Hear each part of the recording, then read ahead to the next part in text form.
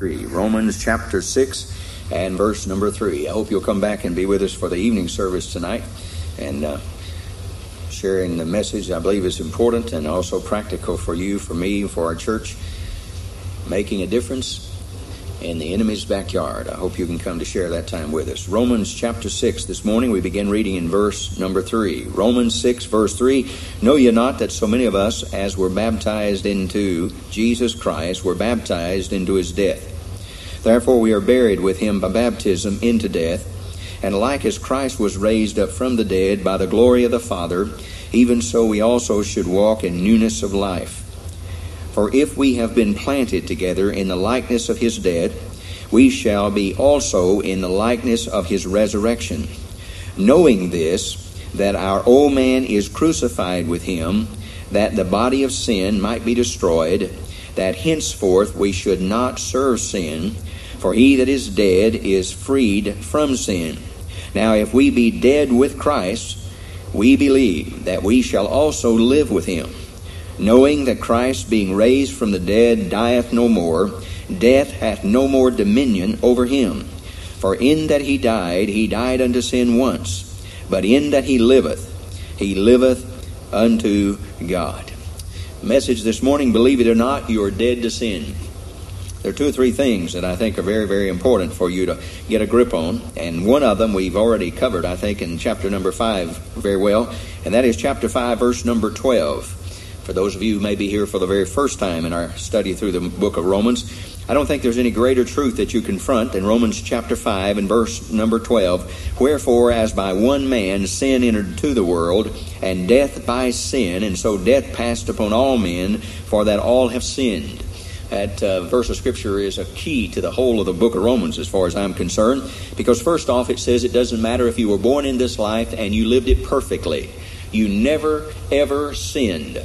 If from the time you were a baby in diapers in the nursery of the New Life Baptist Church until the day that they rolled your casket in here in front of this pulpit, and then they rolled you out and took you to one of the area cemeteries and they placed your coffin in the ground, and you never once sinned for that whole time, you would still not go to heaven. That's what Romans 5:12 says. And what it says is you wouldn't go to heaven because it's not just your sin that you commit that's the problem. It is the fact that back there in the Garden of Eden there was a man by the name of Adam. He was the first man. And when Adam sinned, sin passed upon all men, for that all have sinned in Adam. And that's what verse 12 says. That's why babies die. You ever wonder? Babies die because babies are sinners. Oh, not that they sinned. They never committed a single sin.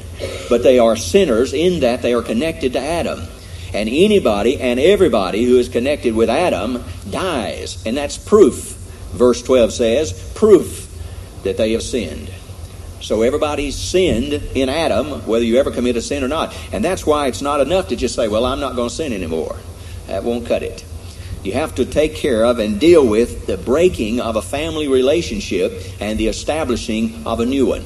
And that's established only in the new birth in the Lord Jesus Christ. That's the first truth. The second truth comes in Romans chapter 6, and it is that which is the crux of what the message today is about. That is, believe it or not, you're dead to sin. It's probably, to me at least, the most difficult thing for a believer to believe. We believe that Christ died on the cross, was buried, rose again, and if we place our faith in him, we take by faith that we have salvation in Jesus Christ. There are a few people in this room who believe that by simple faith in Jesus Christ, we don't have to sin.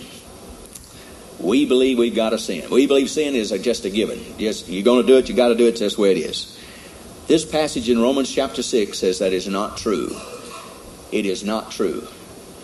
When Christ died on the cross for you, he not only paid your sin debt and the penalty for your sin, he broke the power of sin over you. Romans 6 is saying now, sin no longer has dominion over you. You do not have to sin. Did you sin this week? Absolutely. Will you sin today? Absolutely. Will you sin tomorrow? Absolutely. But it is not because you have to. It is because you choose to. You choose to. You choose to. It is not forced upon you. It is not a part of your person. It is you, your choice. But you will. As long as you're in the flesh, you will choose to do it. Several reasons that we'll get to next week. What we're into today, and let me begin by a short introductory. It's short to me, long to you. Short introduction. A couple of things. I love to read, as you well know, and in my library of hundreds of books, I have this week picked up 4 different books. I, some reason, just in reading these books, came across 4 things that strained my belief. You know, when you say, that's unbelievable. You know, that's my favorite word. That's unbelievable. And I read this, and I read 4 of these. I'm going to give them to you, sort of set the stage for Romans 6 study.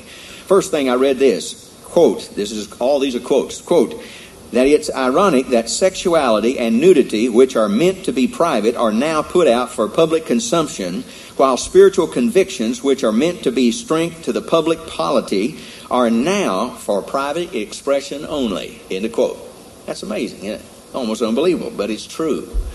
Second, and I quote, with all of our access to everything that is supposed to make life easier and more satisfying, man, intoxicated with the abundance of options, finds some chains unbreakable. With that known, it is not surprising that boredom is a very modern word. It in fact has no counterpart in ancient or in the medieval languages. End of quote. That's interesting. Boredom. They didn't have a word for boredom. They didn't know what boredom was. If you got up every morning and the first thing you did was start thinking about how to fix lunch on a stove of which you had to cut the wood and bring it in the house, and I doubt if you'd be bored either. Huh? You see, we've come a long way, and all these little things that was to make life easier have also, in some cases, made life boring. Isn't that interesting? When I read that, I said, that's unbelievable. I quote again, German Emil Brunner, quote, listen, made the amazing suggestion that Adolf Hitler should be posthumously given an honorary doctorate of theology degree because he awakened Europe to her Christian heritage by showing her what the world would be like without Christianity. End of quote. Unbelievable. Unbelievable. And I quote the last one. I read that, quote, Alexander the Great conquered the world, but he could not overcome his own alcoholism. End of quote. And that's where we are in Romans chapter 6. That's the last one concerning Alexander the Great. But it's not just about Alexander. In fact, Romans 6 is not about Alexander the Great at all. But it's about people, and it's about people's ability to conquer that which seems unconquerable. And it's in the sense that which Paul the Apostle writes it in a way that even he has some seemingly concerns about it, and we'll point those out as we get to them. But for the truly saved, born-again person, Christ not only paid the penalty for your sin, but he also broke the power of sin on and in your life and in mine. Charles Wesley caught it, and you've probably sung it but didn't realize what you were singing. Charles Wesley sung, "Oh, for 1,000 tongues to sing." You know what the line says? It says, he breaks the power of canceled sin and sets the captive free. You see, he's saying that Christ died on the cross, paid the sin debt, but he also broke the power of canceled sin. That sin for which Christ died no longer has power over you. Charles Wesley, a Methodist, caught it. Well, I wish that some of our modern Methodists were as insightful of theology as was this Methodist, and help us Baptists come to grips with some of these things. The fact is, Wesley saw it and understood it. He breaks the power of canceled sin, the sin that has been paid for in Christ. What he also did when he died on the cross is he said to you and me by that act, you do not have to sin. You do not have to sin. The domination of sin in your life has now been rolled back. I bear my heart to you, and I mean this carefully. I bear my heart to you and probably describe yours, all at the same time, and that is we're so much aware of our sinful nature that this great truth that we've read probably a multitude of times seems improbable and almost impossible and probably out of reach for anybody. So when we hear somebody say what I've just said moments ago about this business of canceled sin and our not having to bow down to it, we somehow say this, oh yeah, right. We understand the penalty of sin has been paid by Christ, and that from God's point of view that we are and have been declared righteous in Christ. But the natural evil that's within every single one of us in this room makes it awfully difficult to grasp or embrace the fact that the power of sin has been broken and replaced by what Paul called resurrection power.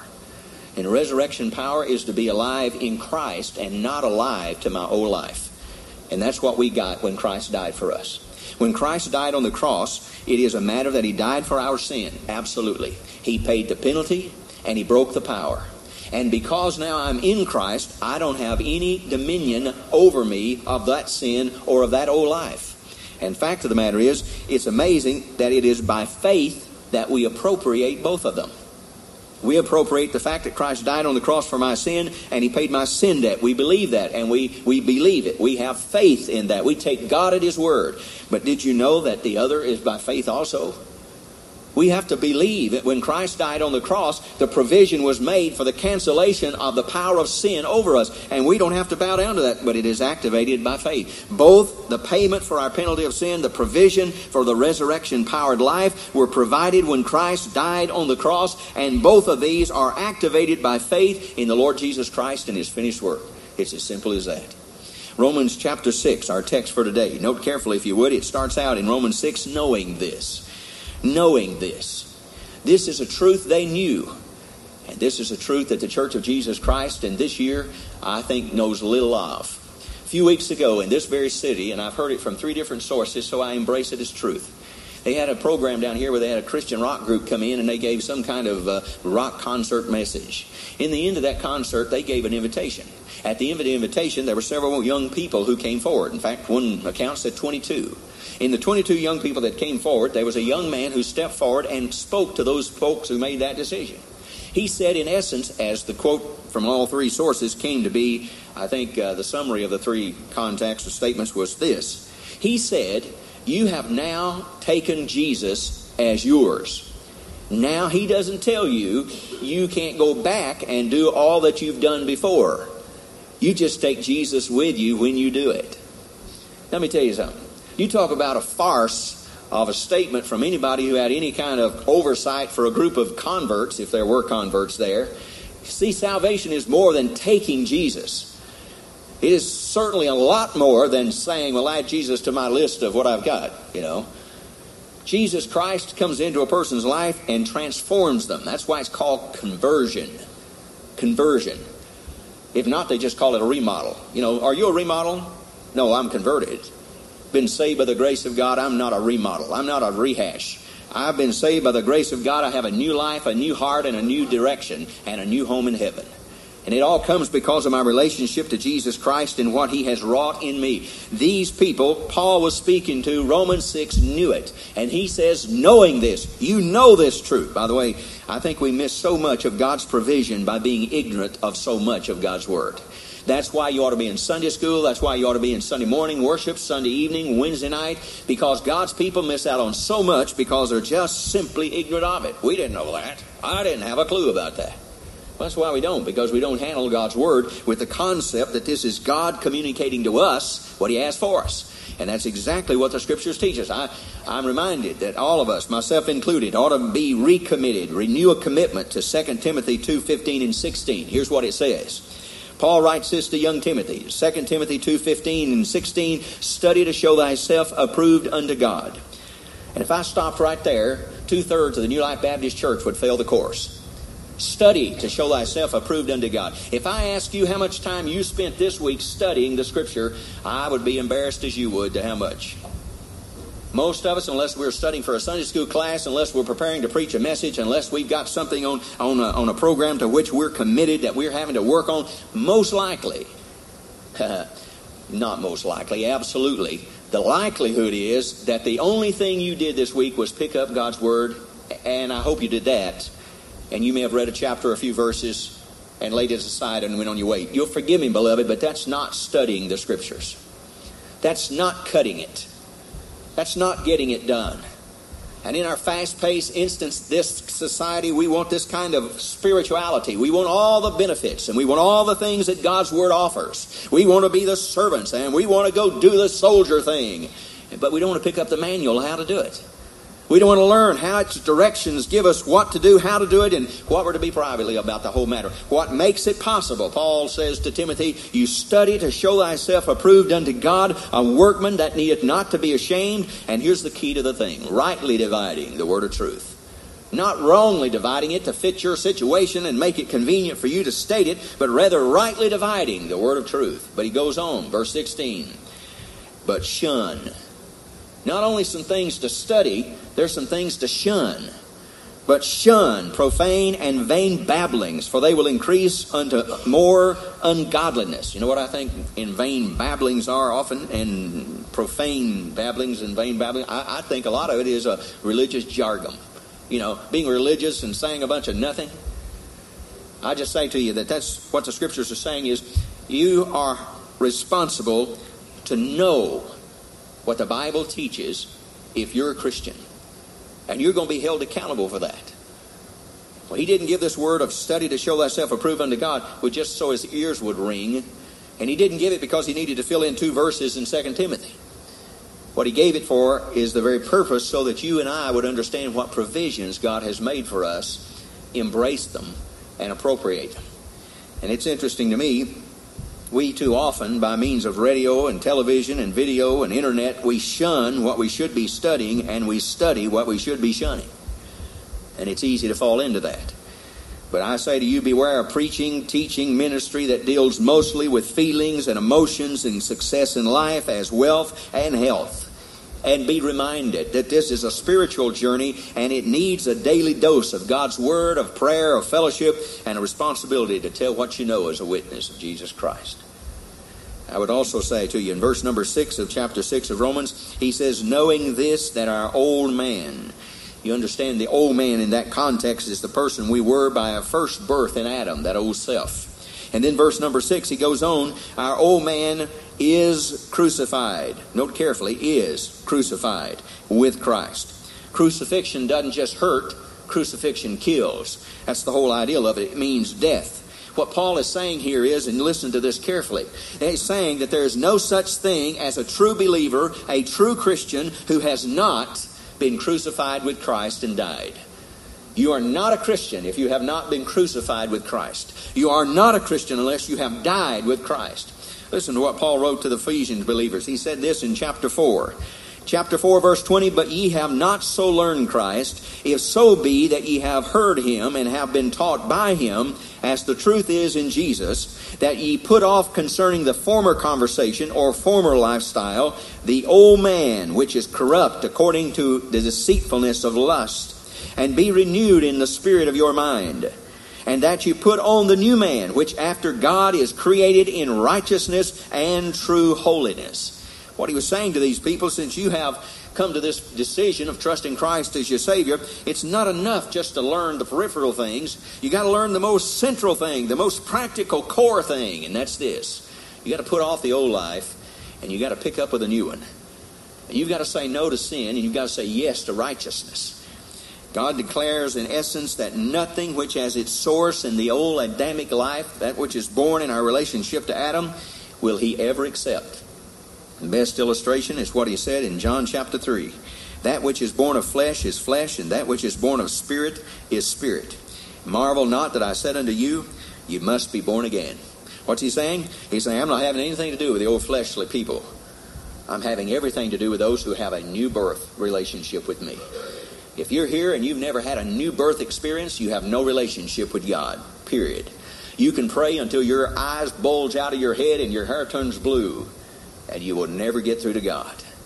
The relationship with you and God starts with a simple prayer, and it can come from your lips as long as it comes from your heart.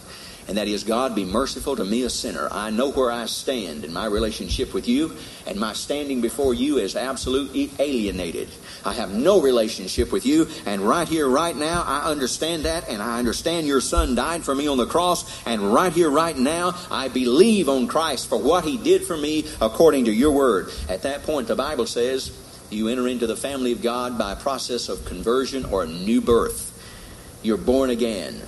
And when you're born into God's family, then the whole relationship with the Heavenly Father changes. He is your Heavenly Father, and then you can pray, Our Father, which art in heaven. You can pray, Lord, I'm in a mess. I need out. Please help me.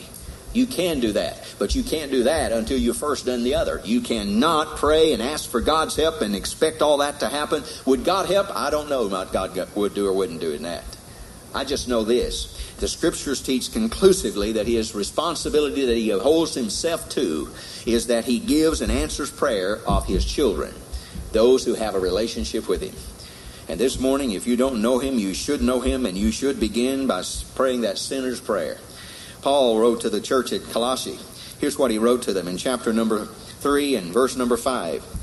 He said, chapter 3, verse 5, he said, "Mortify therefore your members which are upon the earth, fornication, uncleanness, inordinate affection, evil concupiscence, and covetousness, which is idolatry."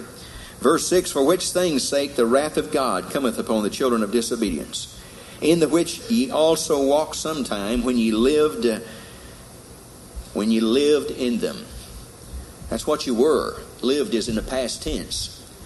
"But now," verse 8 says, "but now," that's a transitional time word. Back then you did that, but now you do this. "You also put off all these: anger, wrath, malice, blasphemy, filthy communication out of your mouth. Lie not one to another, seeing that you have put off the old man with his deeds, and have put on the new man, which is renewed in knowledge." Point made. I said it before. So much of what we don't have in provisions made is a lack of knowledge of God's Word. And verse number 10, he says, "Put on the new man, which is renewed in knowledge." The more you know about what God did through Christ for you, the more you can embrace of those provisions and utilize them to live for the Lord in a way that can honor Him and at the same time be a blessing to you. And verse number 10 finishes by saying, "After the image of Him that created Him." I say all that to say this. The point is, it is as you come to know Christ as your personal Savior, there's a putting on of the new man because we have put off the old man. We have turned our backs on the way we were, and we've embraced the new man in Christ, the new life in Christ. He's given us a new spirit, a new heart, a new goal, and a new home and a new family. The fact of the matter is, this is a truth that we talk about, the truth shall set you free. I don't know of any truth in the Bible that fits more succinctly with than this truth right here. To understand this truth could change a person's life and change every believer's life. That is nowhere more than this one here. Romans 6 then says something. Note carefully what Romans 6 goes on to say. "Knowing this," something they were expected to know, "that our old man," that's the way you were in Adam before you came to faith in Christ, "is crucified," not was or might be, but is.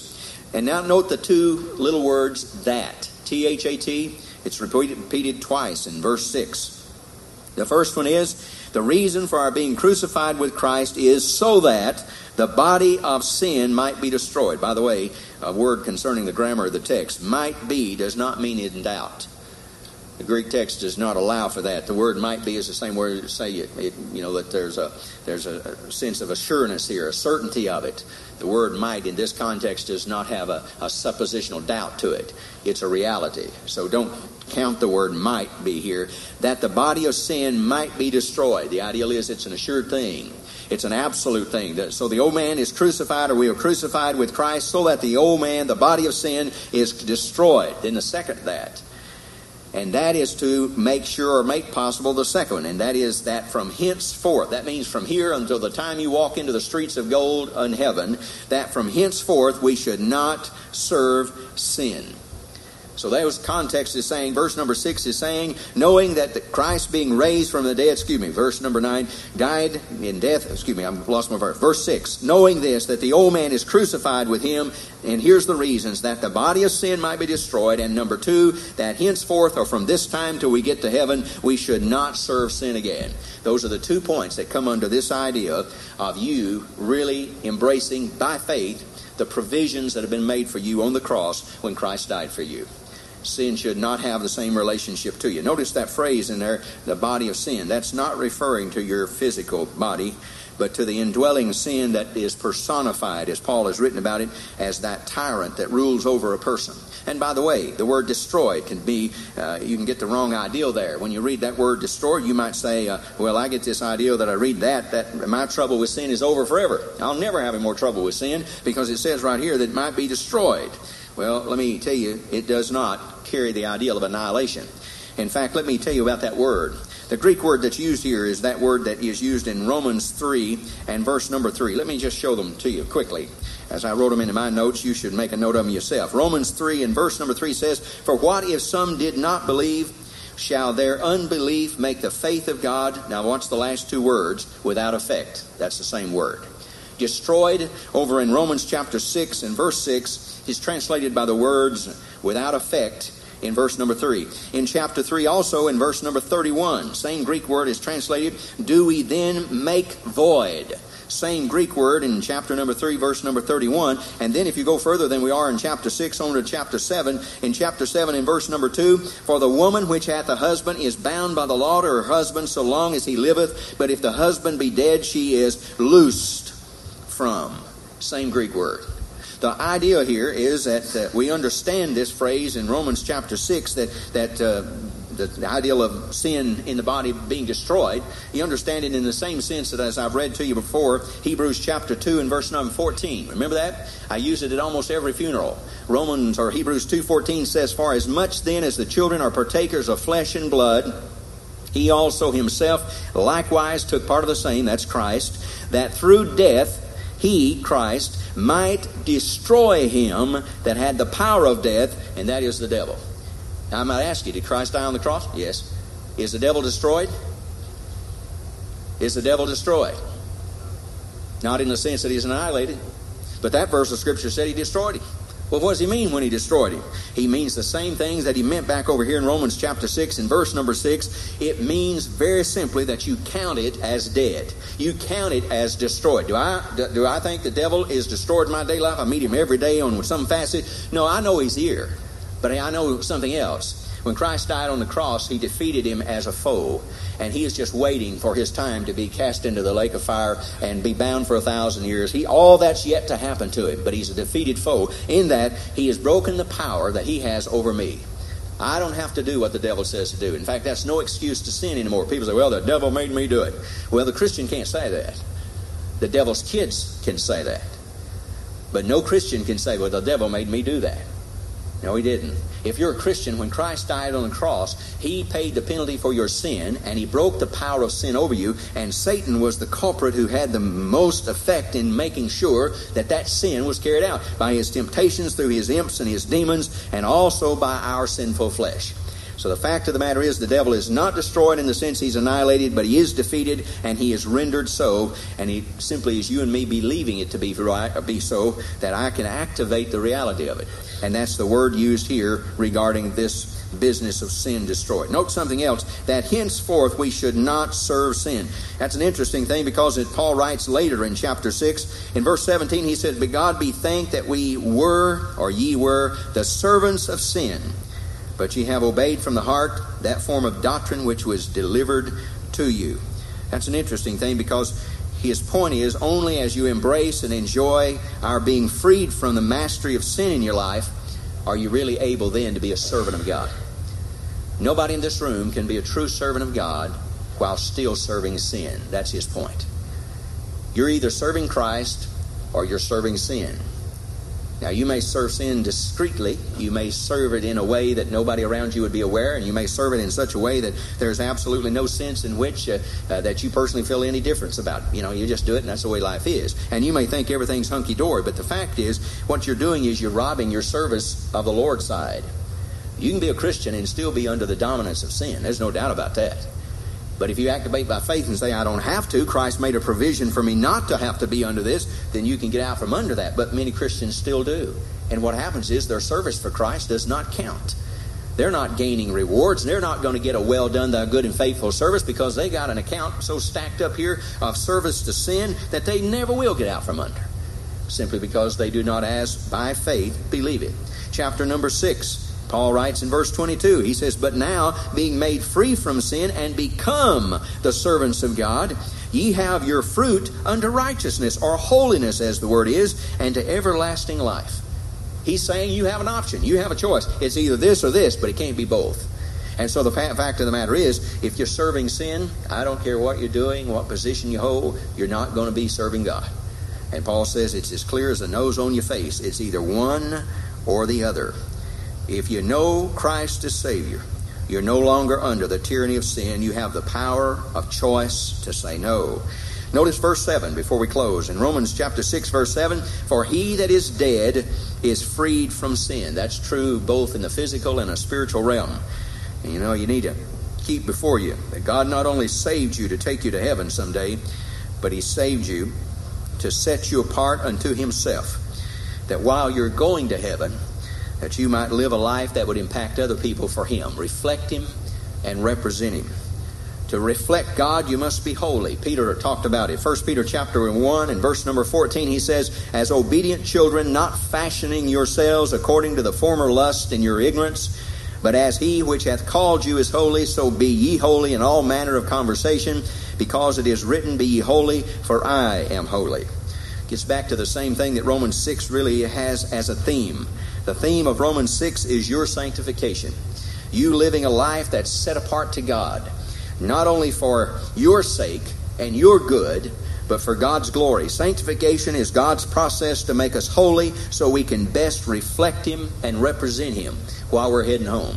And if I work and allow Him to work in my life, the work of sanctification, without a doubt, is the will of God. In fact, here's a Bible verse that says that specifically. Listen to it. 1 Thessalonians chapter 4, verse number 1, 2, and 3. 1 Thessalonians 4:1, furthermore, then we beseech you, brethren, and exhort you by the Lord Jesus, that as ye have received of us how ye ought to walk and to please God, so ye have or would abound more and more. For ye know what commandments we gave you by the Lord Jesus. Verse 3, listen carefully how specific this is. For this is the will of God, even your sanctification, that you should abstain from fornication. The whole ideal in the context may deal with the issue of fornication. But the greater context would deal with the idea that in God's mind, He has set us apart for a representation of Himself and to reflect Him in His glory. And He's saying, that's my will for you. Whatever else will you may find of mine, this is the will of God for you. I want you to reflect me and represent me. And it's hard for you to look at that and say, well, I thought I was. Let me make a couple of points. One, He wants you to not only as His child, He wants you to behave like His child. Judy and I saw a brief excerpt of a program last night, and it was about child rearing. And it gave this, this real TV kind of idea. They had this video in this home, and this mother had gone off with a child to the store, and as she had come home from the store, her husband greeted her, and she's crying. And he says to her, what happened? And she says to him, the people at the store asked me to take my kid and leave. Now let me tell you, that'd be a bad news, huh? If you can't take care of this kid, get this kid out of our store. That's an incomprehensible kind of statement. And he said to her, well, what are we going to do about it? And she said, just send him to his room. And he said, I think we ought to spank him. And she said, oh, no. And I said, oh, yes. And left the room. Let me tell you something. That's about the same idea. Would you think in terms of, if you could look at it as a spiritual way, we go somewhere, we're not acting like God's child, we come home, and one of God's people, servants, says to them, says, well, what happened? Well, He kicked us out of the store because we're not acting like God's people. Can you imagine that? But there happens all the time, all across this country, people who don't act like God's people. The thing is about nobody kicks them out of anything because this world likes it. You see, you make them feel better about themselves. You take a drunk, and he knows he's a drunk, and he can't walk a straight line if his life depended on it, and then he finds a Christian who sort of gets caught up in a desire for drink, and he drinks. You just made the drunk feel better. That's all you did. Oh, you'll have consequences to your side, but his side is he feels better. He's not as bad as he thought he was. Here's a Christian guy. He got drunk, or he drinks some. Hey, I'm not as bad as I thought I was. Christian lie. Well, this guy lied. Well, I feel better about my lying. Well, I took some to the store, but hey, just a little thing, wasn't a big deal. I mean, these people own a lot of property, and they have all this merchandise. They'll never miss this. Oh, well, great. I feel better about my shoplifting since you Christians did it. That's good. I feel better about that. I cheat on my income tax, but we all do. That's just something we all do. I mean, the government's got all this money. Who cares? They never miss it. Don't worry about it. It's just a big deal. You see, the whole point about it is that what God's interest is not just saving you. He could have done that 1,000 ways. But He's interested in you reflecting Him as the holy God of heaven. And that's what sanctification is all about. He made provision to save you when He died on the cross. What's amazing, He made at the same time a provision for you to have victory over sin. And He inculcated it into the system of what we call sanctification. And there's one thing you need to get a hold on. It is all activated by faith. I ran across this in my reading this week, and it fits this story. It's a story. It's told about two Irishmen. One guy's name is Pat. The other guy's name is Mike.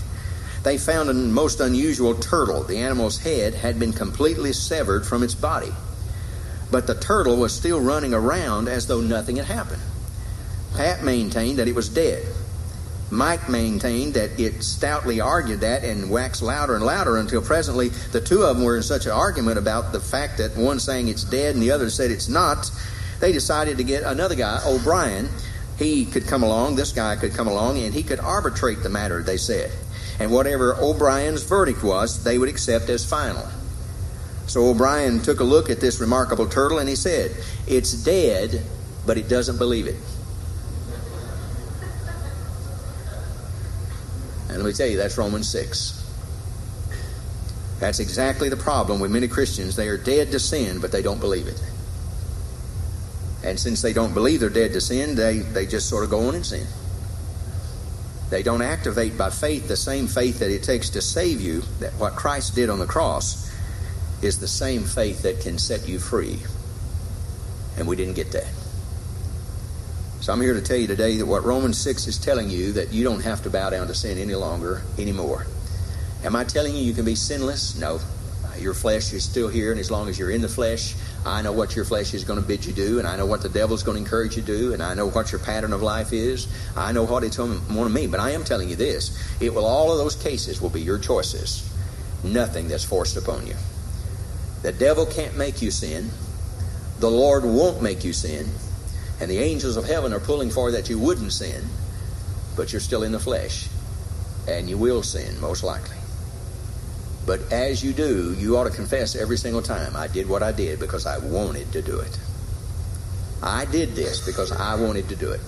Nobody forced me because I don't have to. I'm out from under all dominion as far as sin is concerned. I do not have to do what sin wants me. I don't have to. But if you do it because you will to. Not because God or the Holy Spirit or the devil or the angels or whatever else made you do it. That's the truth of Romans 6. Sin is the master of every person in this room who has not believed on the Lord Jesus Christ as their personal Savior. And every believer in this room who has not by faith embraced the provision made for them when Christ died on the cross to give them resurrection power. So it's either or. You can either be lost and be under the mastery of sin, or you can be a believer and not believe what Christ did for you was sufficient. By the way, that's the only reason that Paul could write to those Christians at Corinth and say, there is no temptation taken you but such as is common to man. And the Lord will, with the temptation, make a way of escape. How could he do that if the power of sin had not been broken? It has been, so he's saying, there's no way. You have to sin. There'll always be an exit. There'll always be a way out. You'll just have to take it.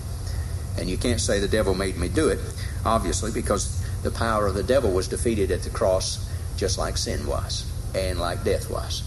The first issue on the table this morning would be this, and that is, have you ever in your time of living believed on the finished work of the Lord Jesus Christ as the salvation that you need to have a right relationship with God?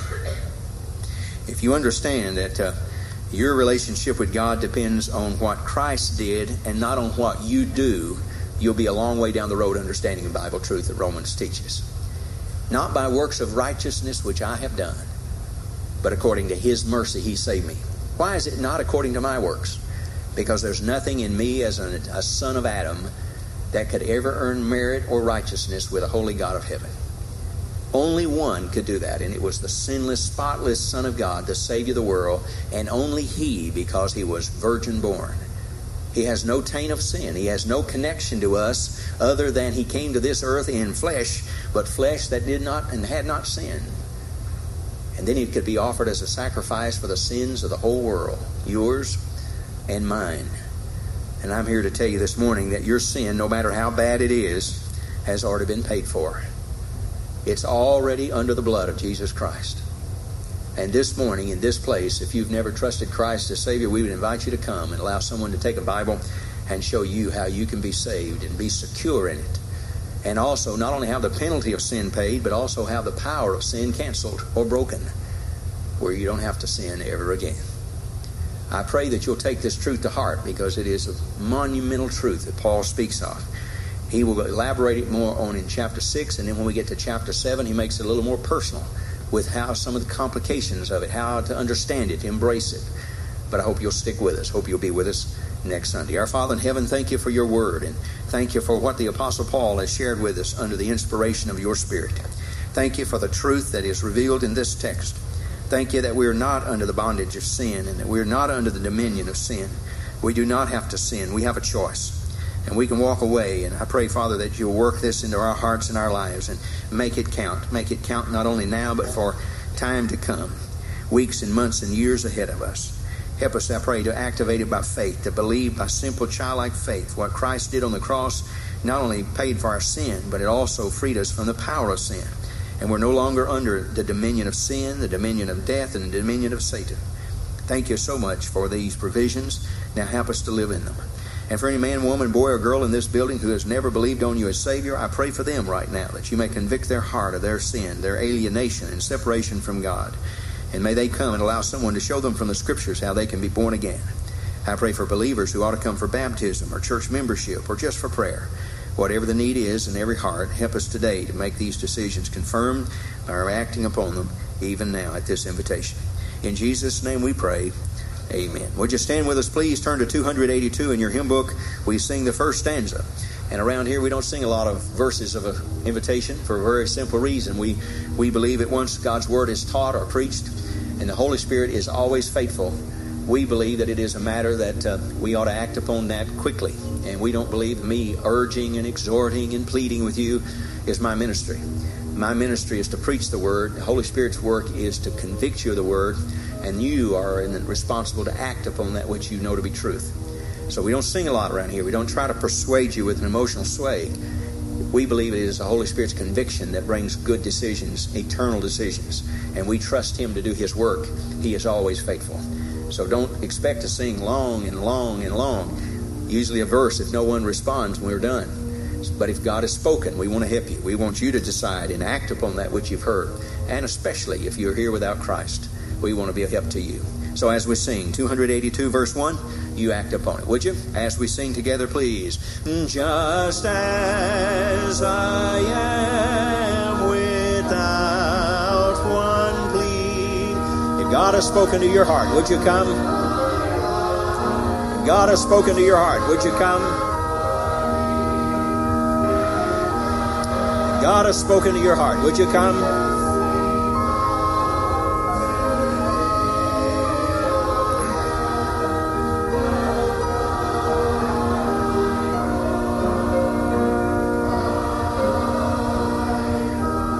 Thank you very much for your time. I appreciate you being here. Hope you'll be back with us for the evening service, 6 o'clock this evening. Choir practice at 5:30 men's prayer. We'll observe communion in the evening service. I hope you'll be here to join us in that. Otherwise, have a good afternoon. Rest yourself. And remember, this is the Lord's day. Rest and be glad in it. Our Father in heaven, thank you for your goodness, your grace. Thank you for all you've done for us. Thank you for the salvation we have in Christ. And thank you for the provision we have for the power of canceled sin to be broken. Thank you for the blessing that is to each of us. And help each of us to appropriate it more faithfully and fruitfully. And Father, we do again today, thank you for our graduates. Please bless them, lead them and direct them. And bless those who will be graduating today. Matt and Brent, be with them in a special way. And pray, Father, that you'll bless their steps along with Justin and Angie. Guide each of their days' activities and the direction their life will take. May you be honored and glorified in all that they accomplish in the years that will follow. Thank you again for this good day and for your sunshine that you push upon us in such a wonderful way.